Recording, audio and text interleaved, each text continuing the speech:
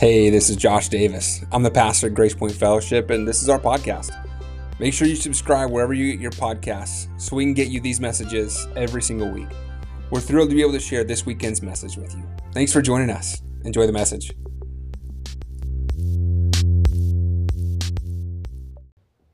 Have you ever anticipated something so highly, and when it arrived, it was nothing like you expected it to be? Maybe it was an online purchase. You bought the coolest shirt, and then that size large that you bought was actually like a size extra small when you put it on, and either you think that you've done something or it was the wrong size that's sent, right? Anticipation, it's filled with emotion. It's filled with this emotion of excitement. It's filled with this emotion of expectation. But there are instances in life where our reality of expectation, or where our expectations don't match reality. Audrey and I, when we take road trips, will occasionally stop at a fast food joint. And Audrey's a much more adventurous eater than I am. People will call me picky for some reason, but that's their own thing. I eat my food, just I'm very particular about the food that I eat. And so Audrey's the adventurous one. And when I go to a restaurant, go to somewhere, I know what I like, so I'm not going to order off the menu. Or those of you that will say to a waiter or waitress, "Hey, surprise me," like, I don't understand you people, right? Like, that just doesn't make sense to me. And so I'm like, I know what I want. I want a burger. We go to Burger King, I'm getting a burger and fries. That's what I'm going to get. Now, Audrey, she'll go somewhere, or we'll go somewhere, and she'll look at the menu, and she'll be like, what am I going to get today? And she'll see the pictures on the boards, and be like, that looks fantastic. I want that. And then the order comes out, and that picture on the screen does not look like what's on the plate. You know what I'm talking about, right? And so the most recent trip we had over the summer, we stopped at Burger King on the way to one of our camping trips, and she ordered this sourdough bread burger thing. I can't remember exactly, but it's sourdough bread, this burger, and it looked like this giant, huge burger. She's like, I don't know if I'm going to be able to finish all this. And then it comes out in the wrapping, and the wrapping's like half the size of what the picture is. The burger's like flopped off the edge. The sourdough bread that's like supposed to be on Texas toast is like a standard thickness of bread, and it looks nothing like the picture.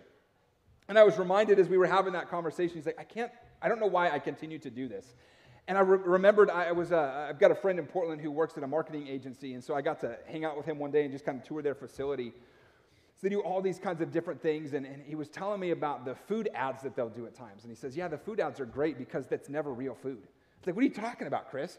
And he goes, yeah, oftentimes the food stuff that we do, the marketing that we do with food, is often made out of clay. Like, we'll do these different things, or we'll use different elements and textures to kind of make things look bigger, so we'll fill it and then do clay around it kind of stuff. I was like, are you serious? He goes, yeah, it's all about the marketing. And I was like, that's crazy. And so I reminded Audrey of this moment, and there's this thing on social media, like it's a hashtag Instagram versus reality, where like people on Instagram will post this picture that's worth $1 million, but when you look at it, there's this picture that's $1 million picture, and they'll take the camera of this picture, and then they'll turn like 30 degrees, and there's like 150 other people. It's like this beautiful, serene picture where you're standing on a cliff, and then you turn, and there's like 400 other people standing there waiting their turn in line. So it's not like this beautiful, momentous moment. It's like, hurry up, get your picture done, because there's 100 other people that are waiting to get their picture done. It's this like incredible thing, this reality, this perception that's painted on social media when the expectation, or when the reality of it isn't anything like it. We're beginning a series today called Wonder. It's our Christmas series. As we're looking at this word wonder, and the wonder in the Christmas story. And we live in a world that's often clouded by the routine. It's clouded by familiarity. And the hope for this series, my hope for this series, Wonder, is that it'll help us rediscover the wonder that's really wrapped up in the Christmas story. From the miraculous announcement to the wonder that's wrapped up in just a simple name of Jesus, to the wonder of the humility that Jesus came in when he was born as a baby into a manger. My prayer for this series as it leads us up into Christmas is that we will have open hearts and fresh eyes, ready to encounter the Christmas story in a different way. That word wonder, if you were to look it up in a dictionary, it can mean this. In the Oxford Dictionary, that word wonder, it says it's a feeling of amazement and admiration caused by something beautiful, remarkable, or unfamiliar. In Merriam-Webster's dictionary, it says a wonder is a cause of astonishment or admiration. There's many things in life that can create awe and wonder, right? Like the Great Wall of China, Machu Picchu, the Colosseum. There's many things that can create wonder in our life. Nature can create wonder. Space can create wonder. Technology can create wonder. Birth can create wonder. Wonder can be found in the grand and the subtle. Wonder can be found in the known and the mysterious. Wonder, it can be found in the extraordinary aspects of life and the ordinary aspects of life. Today I want to talk to you from this idea, the wonder of an announcement. The wonder of an announcement. For centuries, 400 years, the people of Israel had not heard a single thing from God. God had gone radio silent on his chosen people. They hadn't got a new prophecy. They hadn't had psalms. They hadn't had words of encouragement. For 400 years, they heard nothing from God. And then, in an incredible moment, God broke the silence with a momentous announcement. Throughout the ages, you look back even to the earliest chapters of Genesis, Scripture continually talks and points to a coming Messiah. Someone who would free the world, free the nation of Israel from the bondage of sin. Someone who would come and establish God's kingdom on earth. And so there was this anticipation. There was this waiting that took place. People were waiting for the fulfillment of this divine prophecy of a Messiah, a Savior who was to come. And God's plan, it was unfolding in a way that nobody expected. It was unfolding in a way that left people kind of scratching their heads, wondering, what's going on? It caused them to begin to rethink everything that they knew about their Savior. And as it turns out, God's surprises are always in supply. And the wonder of a tiny baby Jesus still has us talking nearly 2,000 years later. Now, when I said that we're going to talk about the wonder of an announcement today, many of you, I would assume, went to the wonder of the announcement of the angel Gabriel had with Mary. But there was actually an announcement about the birth of Jesus that preceded the announcement to Mary. We find that in Luke chapter 1. Luke chapter 1, verse 11 is where we're going to start out today. And it says in verse 11, it says, while Zechariah was in the sanctuary, an angel of the Lord appeared to him, standing to the right of the incense altar. Zechariah was shaken and overwhelmed with fear when he saw him. But the angel said, don't be afraid, Zechariah. God has heard your prayer. Your wife Elizabeth will give you a son, and you are to name him John. You will have great joy and gladness, and many will rejoice at his birth, for he will be great in the eyes of the Lord. He must never touch wine or alcoholic drinks. He will be filled with the Holy Spirit even before his birth, and he will turn many Israelites to the Lord their God. Verse 17 says, he will be a man with the spirit and power of Elijah. He will prepare the people for the coming of the Lord. He will turn the hearts of fathers to their children. He will cause those who are rebellious to accept the wisdom of the godly. Zechariah said to the angel, how can I be sure this is going to happen? I'm an old man now, and my wife is well along in years. Then the angel said, I am Gabriel. I stand in the very presence of God. It was he who sent me to bring you this good news. But now, since you didn't believe what I said, you will be silent and unable to speak until the child is born.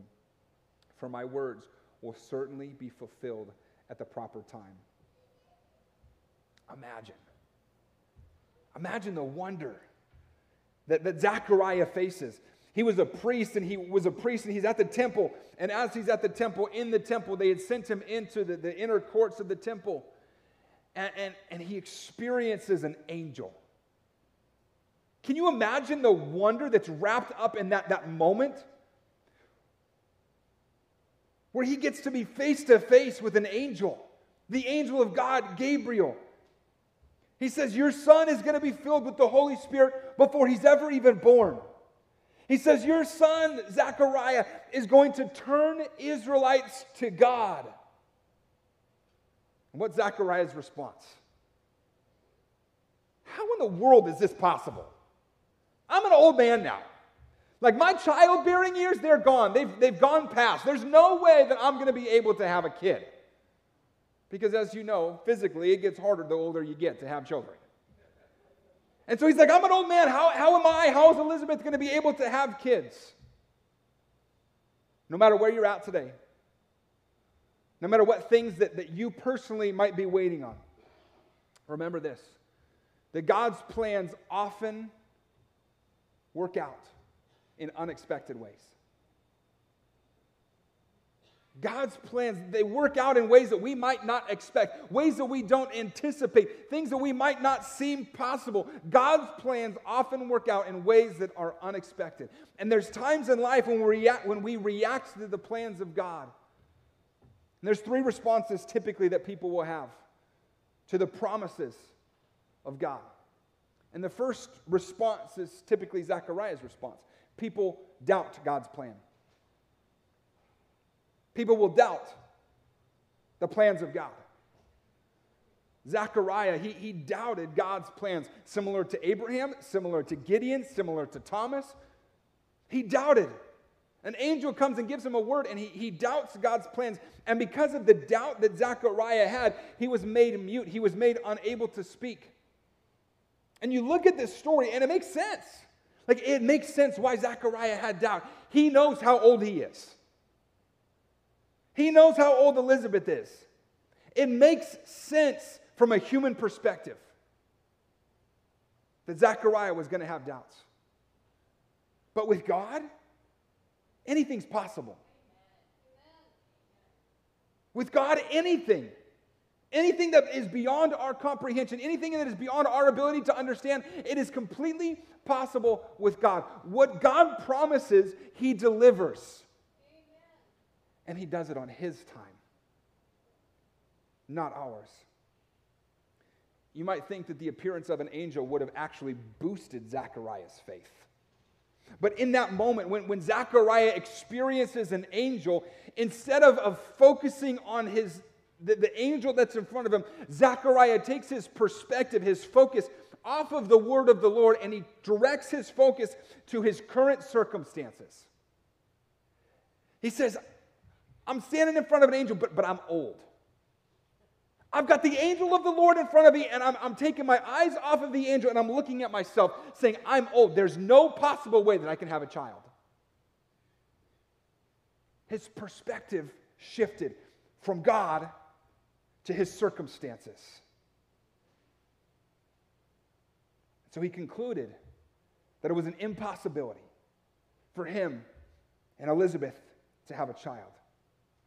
And just like Zechariah doubted the possibility of having a child at an old age, we often doubt God's ability to surprise us. We have to learn to embrace the unexpected from God and recognize that God's plans might actually defy human logic. That God's plans might not be able for us to comprehend. And what I find interesting as we look at this passage is that Zechariah, he was a priest, he's at the temple, he's serving in the temple, he's going about his daily life. He's just doing everyday stuff. He's not doing anything crazy, anything out of the ordinary. He's just doing the mundane. Remember, I said that life, we do things in routine. This is what Zechariah is doing. He's in the routine of life, and it's in the routine of life, in his daily life, that God shows up. that the angel of the Lord shows up and speaks to him. I look through Scripture and I see it's often when people are doing just the regular, ordinary things is when God begins to show up and begins to speak to people. Look at Moses. When God shows up in a burning bush, Moses is just out with the sheep. He's hanging out in the field and a burning bush shows up and God speaks to Moses in the ordinary part of his life. David is out in the field shepherding his father's sheep and he gets a word from the Lord. Gideon is threshing wheat and he gets a word from the Lord. It's in the ordinary things of life that God's word shows up. But here the word of the Lord comes to Zechariah and he doubted. And maybe you're listening today, maybe you're watching today and you're doubting. You're doubting that God has heard your prayers because they haven't been answered yet. And what happens is you've allowed this gap to develop. This gap between reality and your expectations. And it's in the middle of this gap between your reality and your expectations where impatience shows up, where discouragement shows up, right in here where what's happening and what you're expecting don't align. They don't meet up. That's where discouragement comes. That's where impatience comes. And maybe you're here today and you're doubting because of the challenges that you're facing. The challenges that you're wrestling with in life. You perceive them to be impossibilities. And like Zechariah, you find yourself looking at your current circumstances instead of trusting the promises of God. Maybe today you're here and you're doubting because you have a misunderstanding of what God's grace looks like. You've got personal struggles with guilt, with shame, with worthiness, and it's leading you to question whether or not God sees you as worthy to have your prayers even be heard.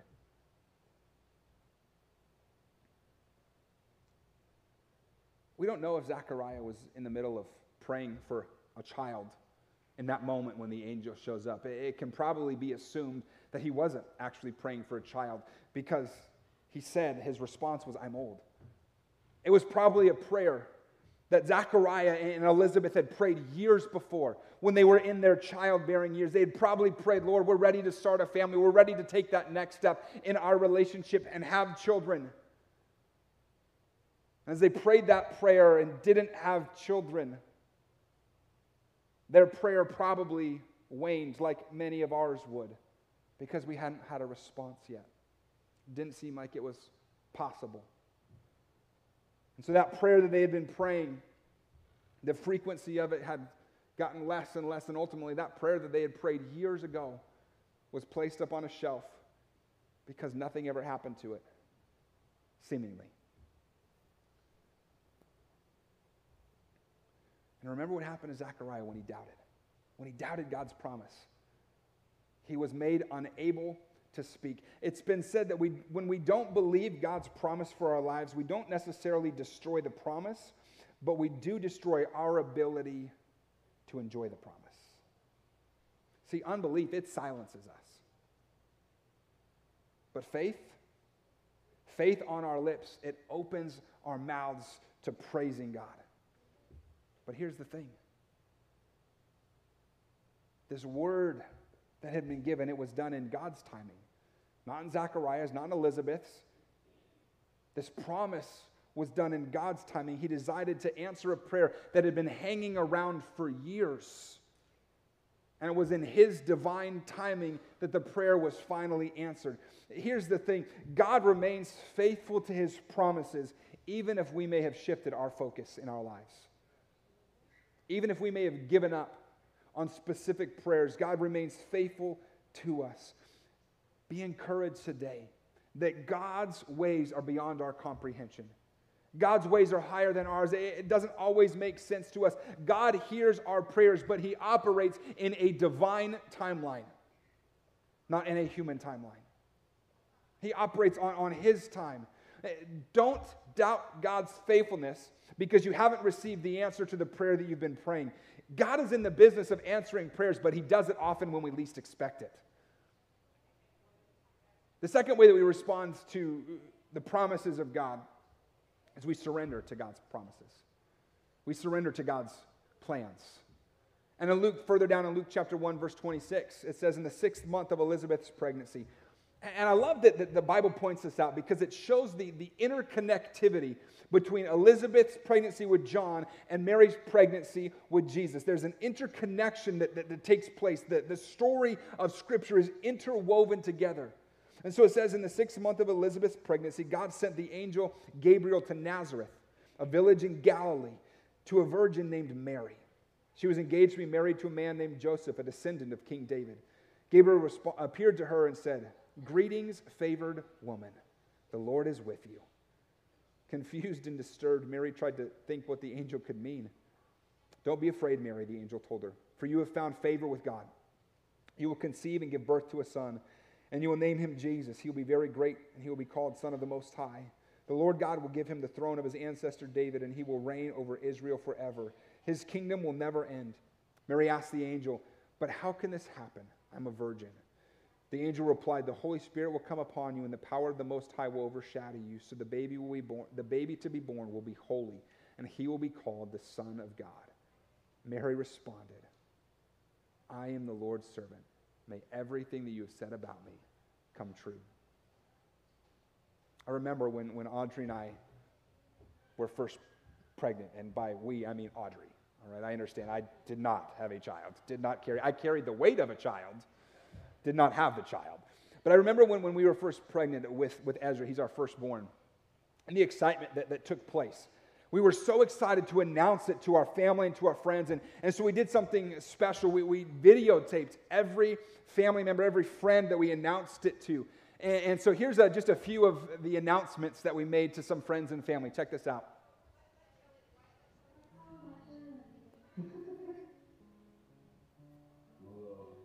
Are you serious? Audrey? No way! Are you serious? Wait, really? That's so exciting! No way!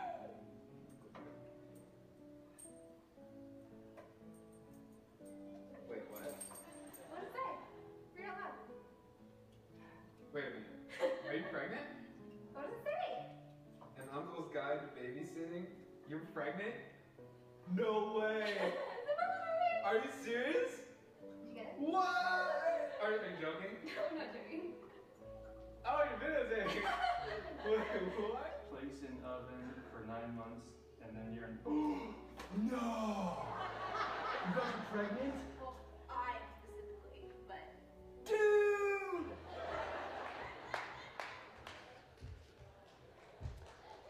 It was so fun to watch the reactions of family and friends. We took a jar of baby food and gave it as a gift to my parents and to my grandma to share with them this announcement of our first child, their first grandchild, great-grandchild. And the excitement on their faces, it was priceless. It was incredible. We gave pictures to Audrey's parents. We created these pictures for them. And this picture that I'm going to put on the screen for you is the one that we gave to Audrey's mom. It's a picture of Audrey with a pillow stuffed in her jammies, and it says, "When you go from playing mommy to being mommy." It was exciting, but we knew that we were having a kid. We were aware of it. And Mary had no idea. Mary has no idea that she was going to have a child. She's just hanging out at home, and guess what? An angel shows up and says, "Hey, Mary, you're a teenager. You've never been married before, never been with a man, and you're going to have a baby." Can you imagine the shock and the awe that transpires? But this moment, this announcement, it was pivotal in the story of Scripture. This announcement to Mary that she was going to have a baby, it was pivotal because it meant that the Messiah that everybody had been waiting for, the Messiah that Scriptures from the early chapters of Genesis had been pointing to, the Messiah was finally going to come. But this birth announcement, the announcement of Jesus, it didn't come like people thought. It didn't come in a way that they expected. The birth announcement for Jesus, it didn't take place where people thought it was going to take place. It took place in Galilee. Not in Judea, the center of Jerusalem or the center of Israel. Galilee was a place that had been overcome and overwhelmed with Gentiles. And so the Jews viewed Galilee as a negative place. But yet that's where Jesus was going to come from. It took place in a town called Nazareth, not in Jerusalem, the city of the great king. Nazareth was a town that was corrupt, and it was despised by many of the Jews. It took place in the privacy of Mary's home, not in the temple where the Lord dwells. This announcement of the birth of Jesus, it didn't come to whom people expected it to come to. It came to a teenage girl who was a virgin, had never been married, instead of to the king, instead of to a governor, instead of to her husband. Because remember, in that time, in that context, the women of that era were looked at as second class. So the fact that Mary got the announcement, not her to-be husband Joseph, was significant. It didn't happen the way everybody expected it to. And Mary didn't understand. It didn't make sense to her, but her response was, "Be it unto me." Be it unto me. And that response that Mary has, it becomes a timeless example for you and for me about embracing God's plans, even when his plans defy human logic. Even when his plans don't make sense to us. Here's Mary, a teenager, never having been with a man in her life, and she's told she's going to have a baby and she's going to get pregnant through the power of the Holy Spirit. And her response is, "I am the Lord's servant. May everything that you have said about me come true." May everything that you have said about me come true. She surrenders her personal plans to God's bigger plans for her life. Her willingness to surrender is an example for us to surrender to God even when we don't fully understand. Even when it doesn't completely make sense to us, it's an example that we should surrender to God's plans. Because here's the thing, surrender at its core is a willingness to release our grip on the outcome of our lives. Surrender is our willingness to release the grip of the outcome. It's an acknowledgement that our understanding is limited, our understanding is finite, and there is wisdom that's beyond ours at play. When Mary said, "Be it unto me," may everything that you have said about me, may it come true, it encapsulates this willingness to allow the plans of God to unfold. You see, surrender is not a passive resignation. Surrender is an active participation in God's story. It's allowing God's story to unfold. Mary didn't just resign herself to fate. She actively participated in a divine narrative. Surrender fundamentally is an act of faith. And our surrender, like Mary's, involves a willingness to let go of our own agendas and surrender our expectations, surrender our understanding, surrender our agendas to God. It's an acknowledgement that God's ways are higher than our ways. It's an acknowledgement that God's plans might be mysterious, but they are always purposeful.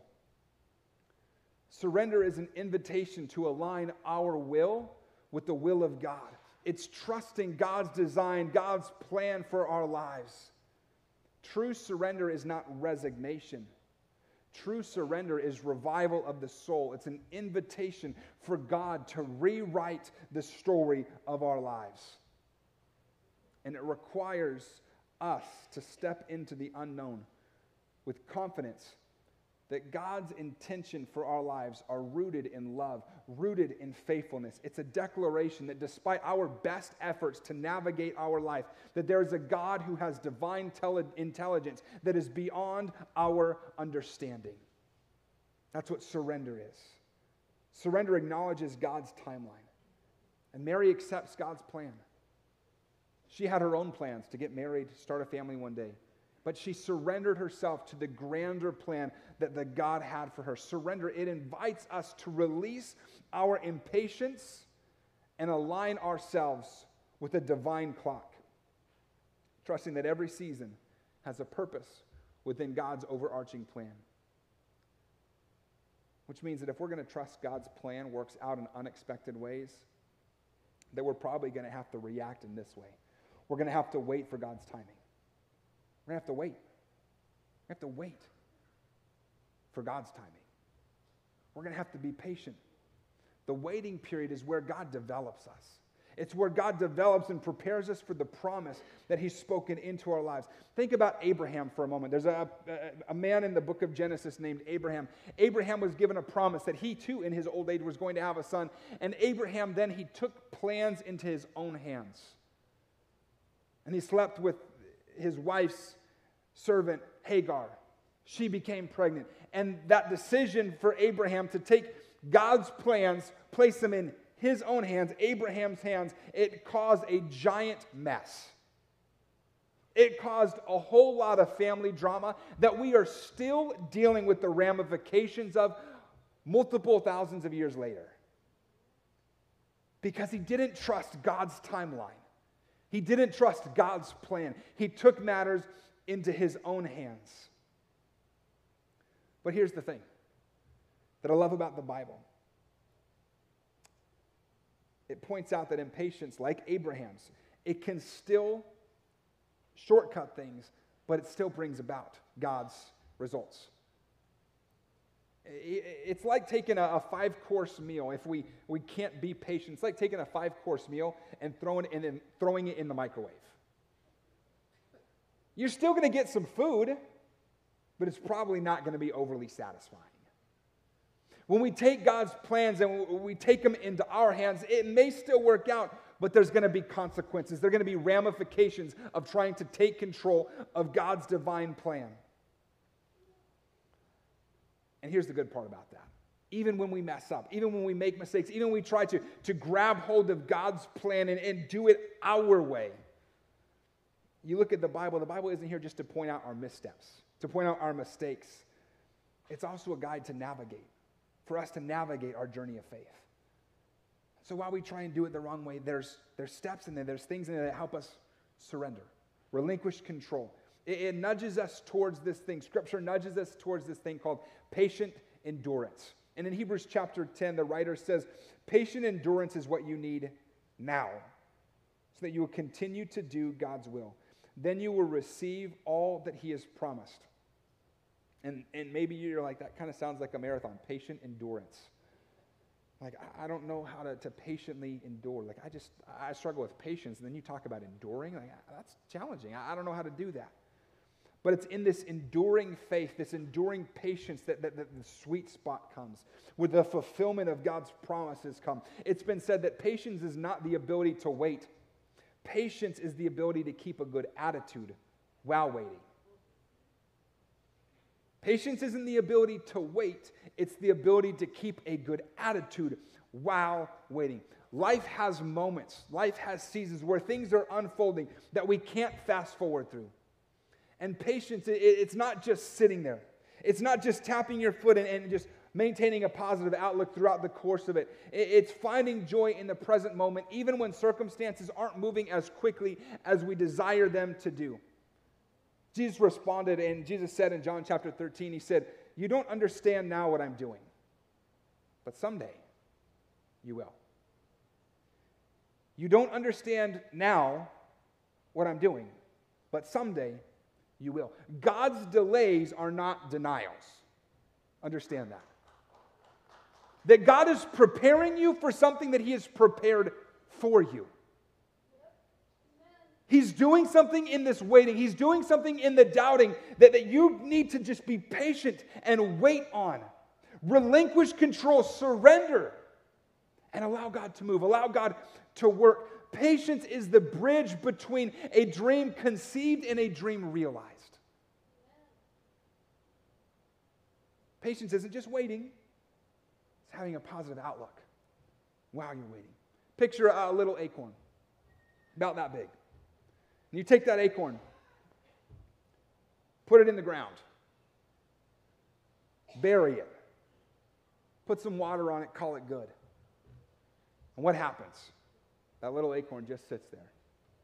You don't see anything happening. It's buried. It's out of sight, out of mind. And to the impatient eye, that acorn, it might seem dormant. It might seem like nothing is transpiring. But here's the thing. In God's timing, that little acorn becomes a mighty, gigantic oak tree. It illustrates that waiting on the promises of God, it's not a passive state.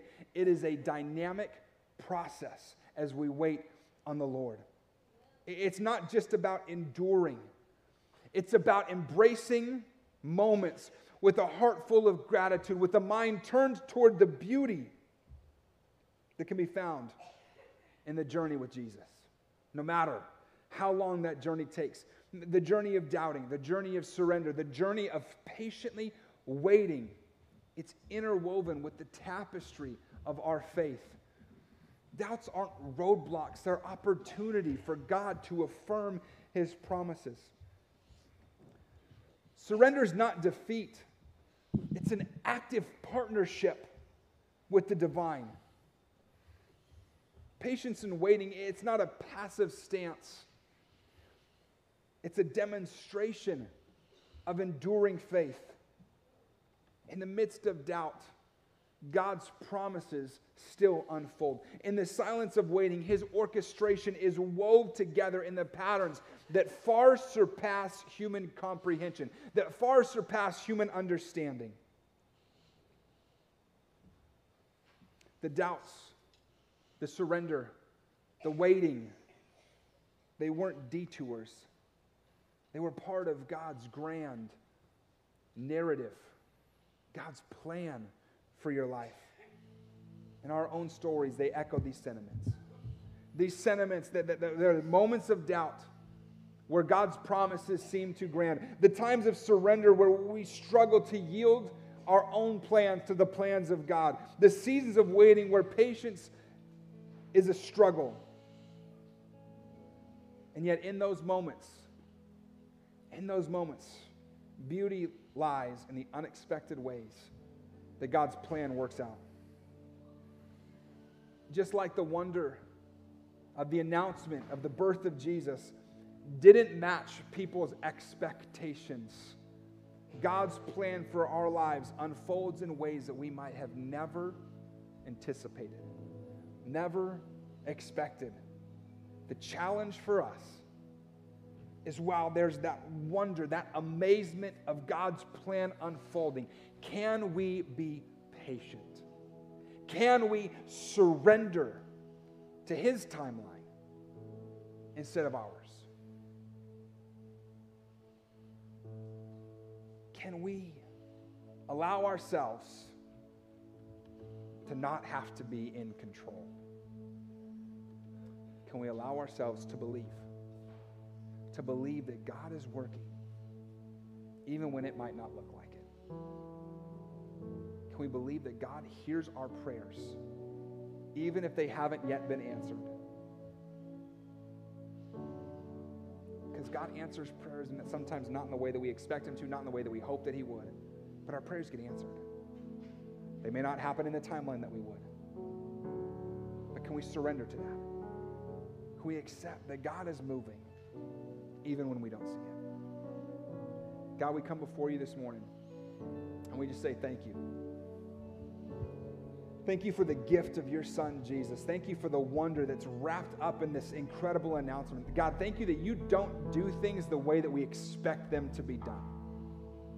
God, that You do things in ways that don't make sense. You do things in ways and in times that are on Your timeline. God, I pray today that You would help us to let go of the desire to control our timelines, but God, that we would relinquish control, that we would surrender to a divine timeline, trusting that, God, Your ways are higher than ours, Your understanding is bigger than ours, Your comprehension is greater than ours. God, would we release our desire to hold on tightly to the outcome, to the journey of our faith. God, we ask You to help us to be patient. patient as we hold on to prayers, as we hold on to dreams, as we hold on to the promises that you've given us? Would we wait patiently on your divine timeline, we ask? As we keep praying this morning, maybe you're here and you've never given up control of your life. You've never surrendered to the plans of Jesus, the ways of Jesus. You've never surrendered to a personal relationship with Jesus. Maybe today you're ready to come back. You made that decision a long time ago and you've tried to do things your own way and you're ready to surrender your life to Jesus once again. With heads bowed and eyes closed here in just a moment, I'm just going to simply ask you to raise your hand on the count of 3. And what we'll do is we'll repeat a prayer together. We'll repeat it line by line. Everybody in the room, we don't want to single you out. We don't want to embarrass you. But if that's you today, you're ready to surrender. You're ready to give up control of your life. You recognize that the way you've been trying to do life hasn't worked. And all it's done is cause you pain. All it's done is cause you heartache. And today's the day that you walked in and you're ready to release control. With heads bowed and eyes closed, if that's you today, on the count of 3, would you just simply slip your hand up and say, Jesus, I'm surrendering to you today. Ready? 1, 2, 3. Okay, I see your hand. Thank you. Thank you. Thank you. Anybody else today ready to surrender control of their life? Would you all pray this prayer with me? Say, Dear Jesus, I'm ready to give up control. You went to the cross. You paid the penalty for my sin. You sacrificed your life. Today, Jesus, I receive freedom. I receive new life. I surrender to you. Jesus, I give my heart to you. I give my life to you. Thank you for saving me. Thank you for new life. In Jesus' name, amen. Can we join in with the party in heaven this morning?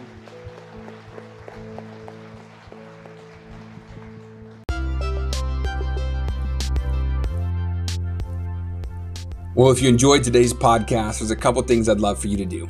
Make sure you subscribe, rate, and review this podcast. You can also help us reach others with a life-changing message of Jesus by partnering with us today at mygracepoint.church/give. And thanks again for joining us on the My Grace Point podcast.